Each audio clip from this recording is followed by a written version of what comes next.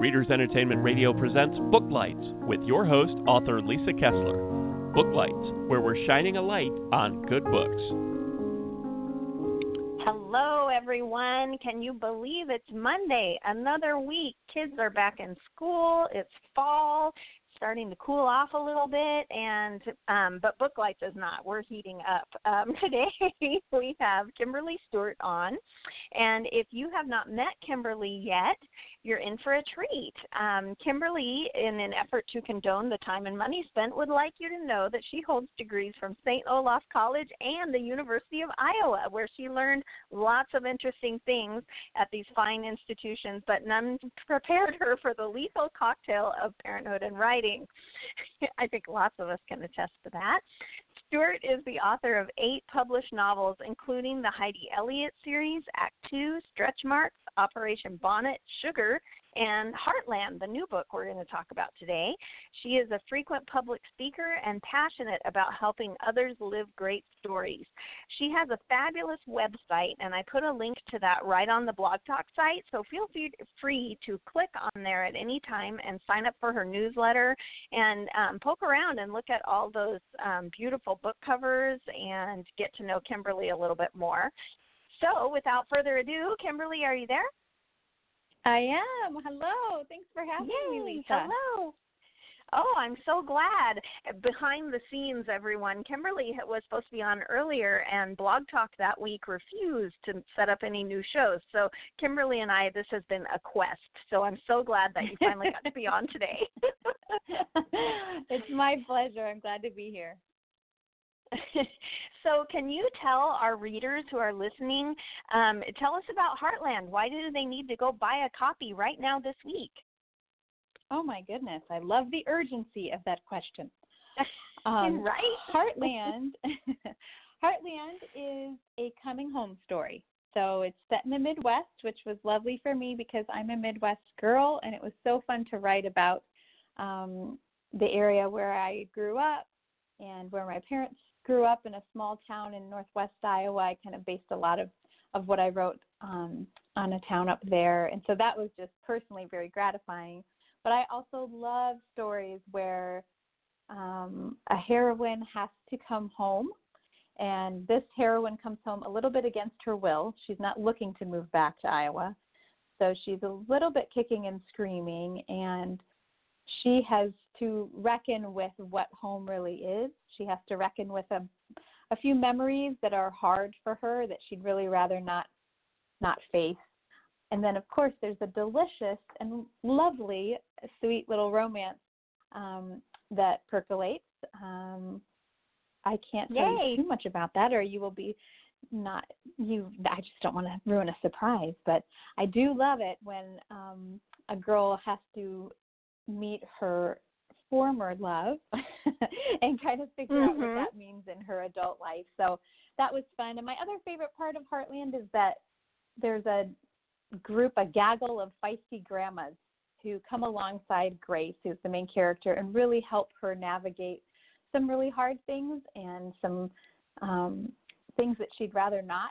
And she learns so much from these women. I loved writing about them partly because they are a hoot, which was fun for me. I have feisty grandmas in my family, and so it was fun to write about these strong women who really are the backbones of a lot of our small towns in Iowa and throughout the country, and they don't ask to be written into novels, but I think they deserve to be. So it was very fun. It was a really fun book to write. So when you write a small town that's similar to the one where you grew up, did real people creep into your books? Were there little characters, quirks that you were like, oh, this was the person? Are they going to recognize themselves? Well, I have a little bit of a buffer. So I actually grew up, I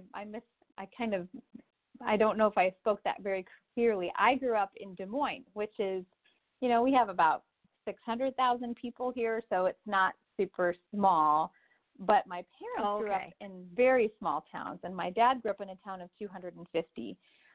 Before I was writing, I was a Spanish teacher and an ESL teacher, and for several of my teaching gigs, I taught in small towns. And so I've had enough of kind of short bursts in those communities to have such an affection for them, and also to see a little bit how they're a little fishbowl-y. You know, it's kind of hard to have any anonymity in a small town, especially when it's 50 people. So I you know, I have enough of a familiarity that I felt the freedom to write about it, but secretly I'm kind of the girl who does like to not always see someone I know when I go to the grocery store, so I empathize with that piece too. So people in your dad's hometown aren't going to go, "Hey, that's me." No, there's danger there. It's funny. I don't know what you found with your books, Lisa, but I find that the people who see themselves in the characters are rarely the people who maybe are actually in those characters. I have a group of people who will, you know, I've always laughed. There's a friend of mine from high school who's completely convinced every single book that the male romantic lead is based on him.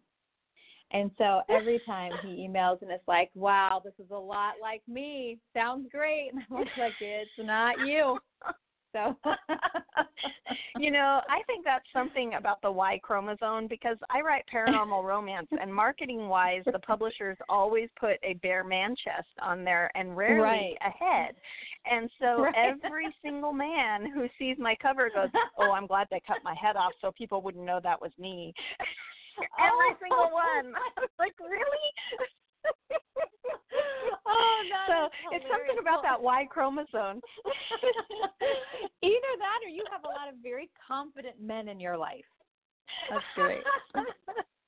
Oh my gosh. And even, you know, young men, 12, will blurt that out. I'm like, wow, really? Funny.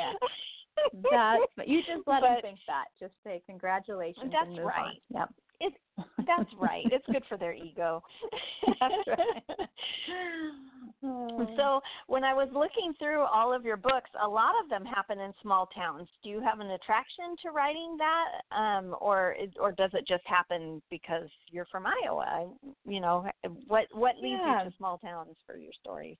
I feel like I tend to flip-flop. So a lot of when I've written a book in a small town, then the next one will be set in Chicago or New York, and then I go back again. Oh, okay. But there is definitely, or even part of the book, part of Heartland is set in Manhattan.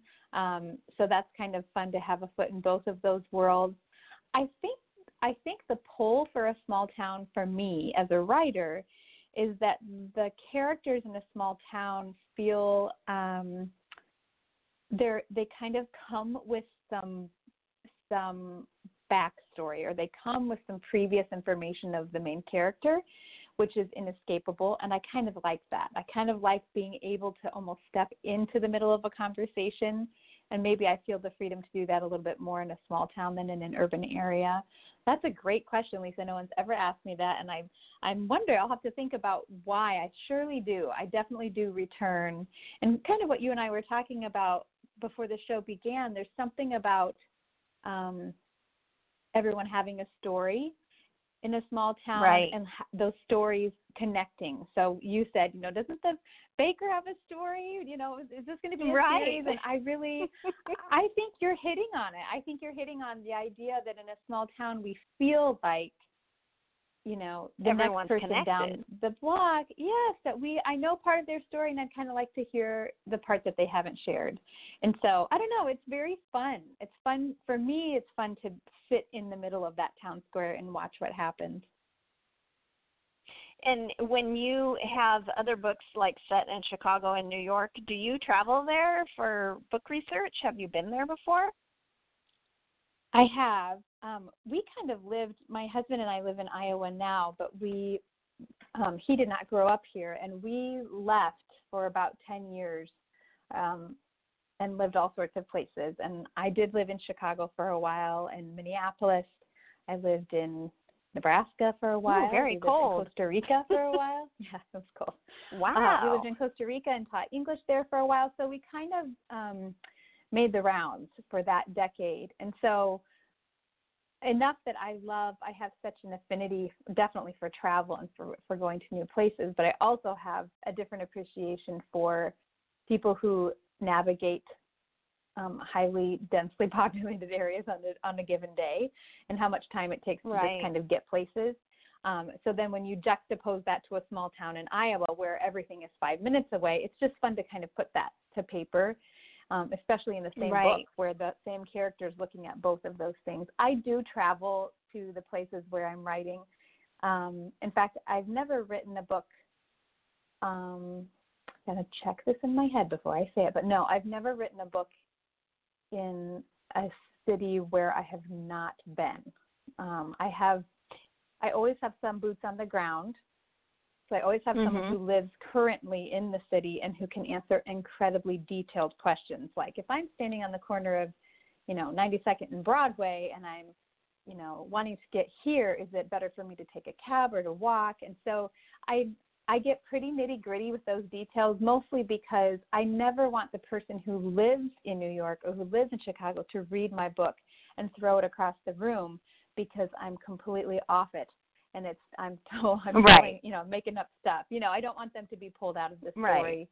Right. But no, I do like to go. We went on a quote unquote research trip, my sister and mom and I, to New York one time for a book I wrote called Act Two. And it was so fun. I loved it. I walked the neighborhoods where Sadie would live, and I found her grocery store and her favorite Indian restaurant. And so that's fun for me to do. It makes it come alive. So if I can squeeze in a trip, I do try to do that. Right. I do that too. Because I write paranormal, I like the real part to be as real as possible so that maybe you do go, well, maybe vampires could live in San Diego. So I like to go there. Out of the realm. Right? But I like to go there. I like to know where they would eat, where they might go on a date, where people work. And invariably, every time I do a research trip, new things pop up where I'm like, oh my God, I have to have a scene with that. Oh my gosh, and so I just think when you go there, you really are so lucky because you get a lot more story ideas that you would never get off Google, just by being able to go there. Right. Now, have you written your Costa Rica story yet? No, I had one in the hopper for a little bit, and I tinkered with, and then I'll need to return to that, but we have been back to Costa Rica lots of times, so that's definitely on the list one day. Oh, good. Okay. Take us on a trip with you to Costa Rica. So it sounds like you and your husband were both teachers, right? We were for the Costa Rica piece. I went to school. My undergrad degree is in Spanish and foreign language education, and so that was definitely my gig. Mark, who is so kind and just a lovely person, when we moved to Costa Rica, he was between his undergrad and then going on to dental school. So we knew that our only marketable skill was, as a couple, was to teach together. And so that was a co-teaching position there, and it was fantastic. I will tell you, it was really good.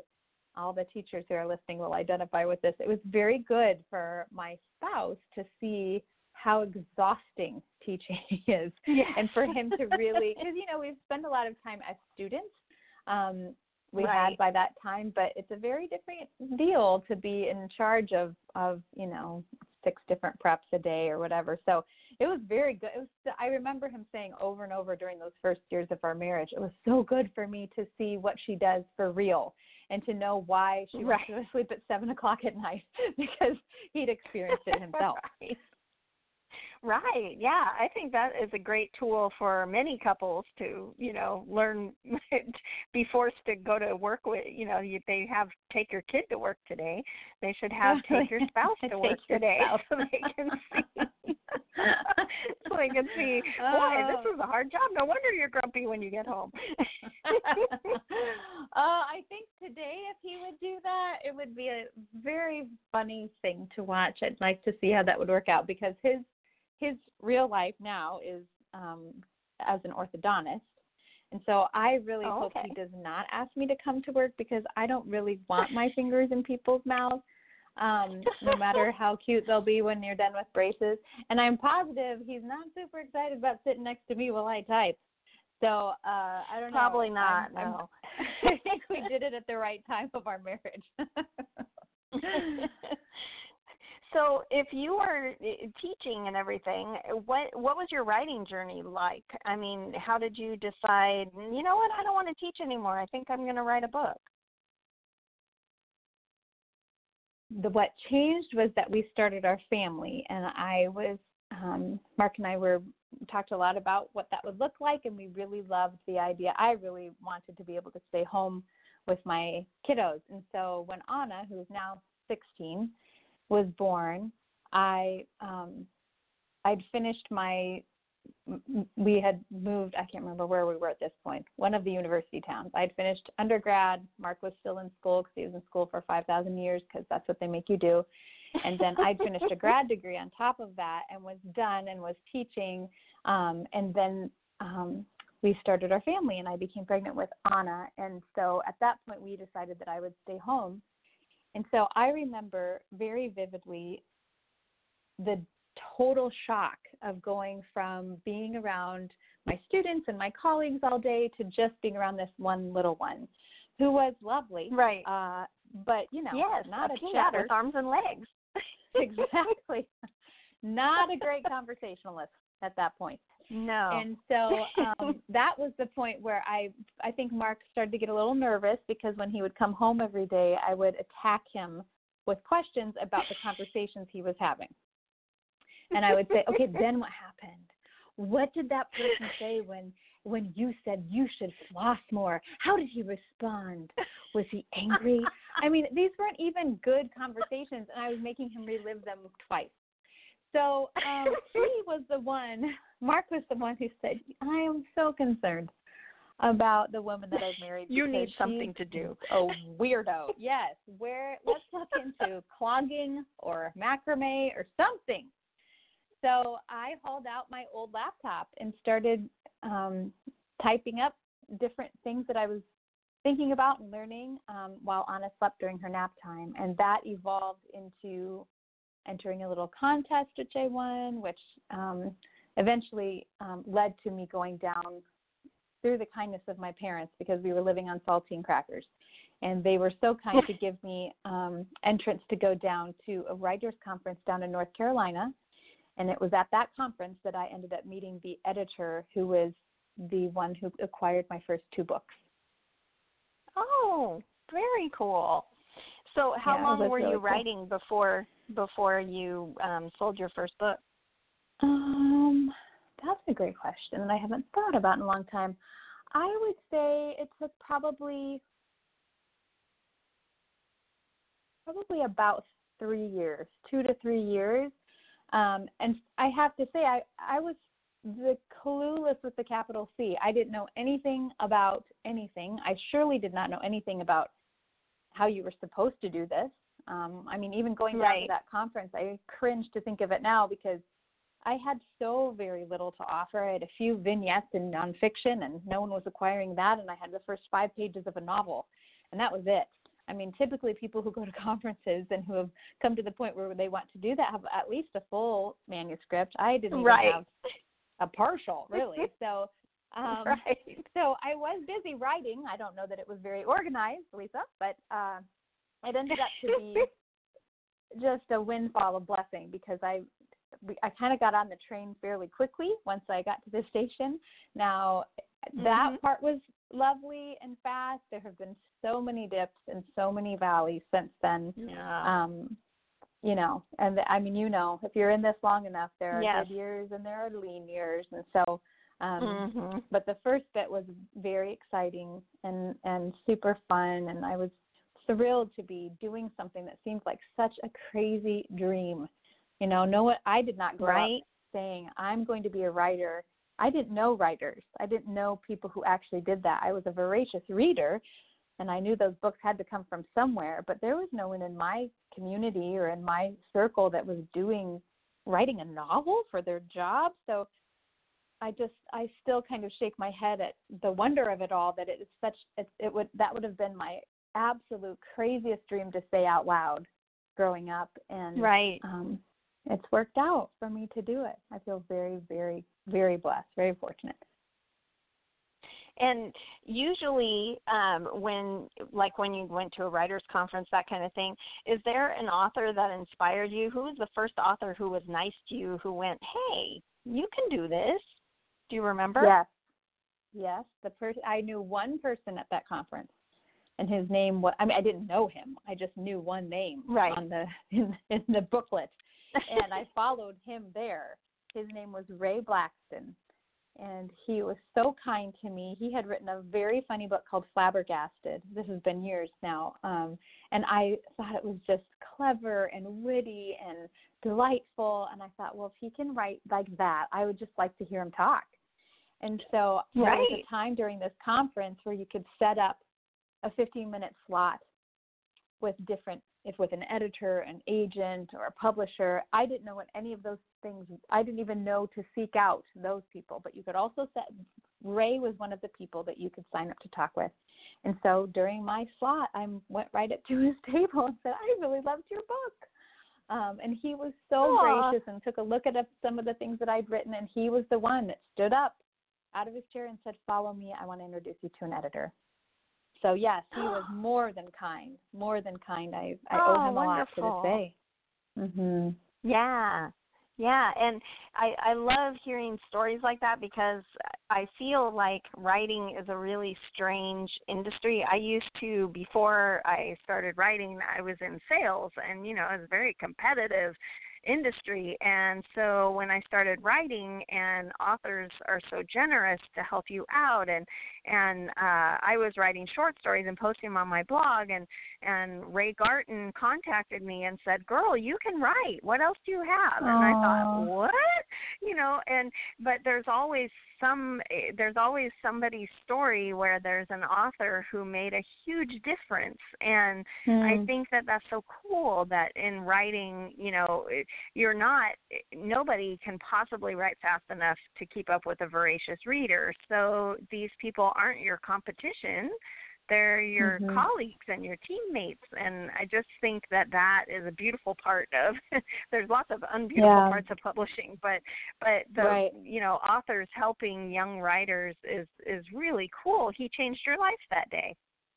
He absolutely did. So well said, Lisa, and it's so true that a lot of publishing is just rocky and hard and fickle. So to have the human connection of other writers who are doing the same gig and walking forward, it's just priceless. I'm a part of this group. We call ourselves the Traveling Pens, the Sisterhood of the Traveling Pens.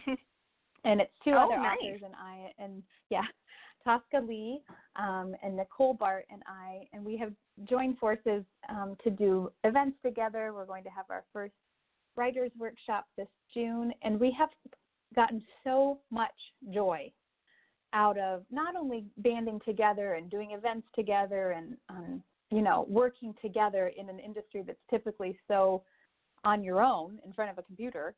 Right. Also, we have loved connecting with aspiring writers and with readers. There's just so much time in a writer's life that is very solitary. And so when you finally get the chance to meet with people who are just as passionate about good stories as you, it can just put wind in my sails for months. It's just such a lovely thing. Right. And I agree with you. It's an honor and a privilege, especially after having done this for quite a while, to be able to give a hand up to the next group coming up.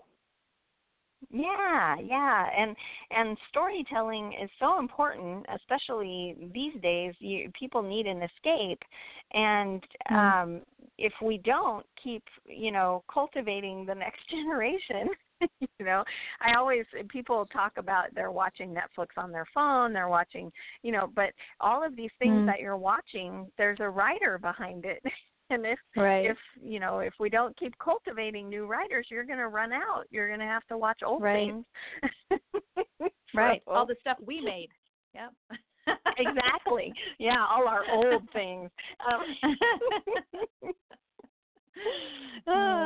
So speaking of Netflix, I always ask authors, because I know readers are always really excited about what do you like to watch? Do you binge watch things on TV? What gets you cooking?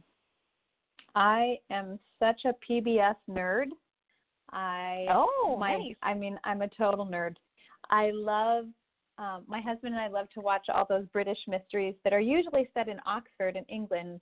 And we had the opportunity to go to Oxford recently and marveled that not everyone was dead there, because in every mystery that we ever watch, someone in Oxford is dead. So, word to the wise, there are still living people in Oxford, England, much to the shock of those of us when you who go watch there. PBS. Yeah, just be careful, right? Make sure you be very careful when you go. That's right. Look behind you when you walk down dark streets. And then I also, this is still PBS, but my daughter, who's my eldest, who's 16, we have a 16-year-old, 13, and an 11-year-old. And so the 16-year-old girl and I have been watching Downton Abbey because the movie is about to come out. And so we've gotten very nerdy and aristocratic, and we do very horrible impressions of all of the characters, which makes the rest of our family squirm and uncomfortable. So that's probably what I've been doing the most. And you keep your pinkies up. Absolutely. Keep your pinkies up I try while to you sound drink. as nudie as I can. I try that for the Lady Mary. Mm-hmm. So yeah, that's probably what I've been doing recently.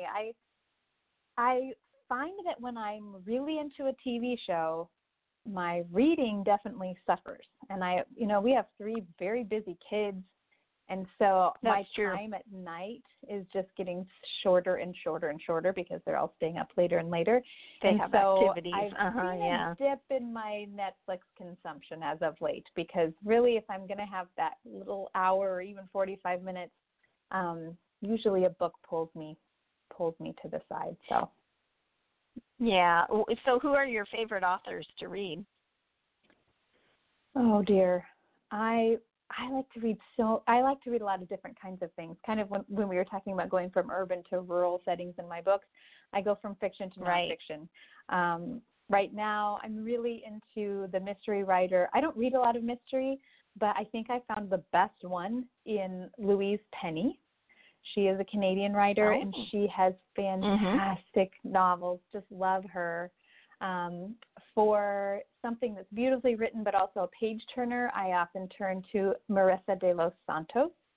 She's written beautiful books that are funny and smart and romantic, and I really like her writing quite a bit.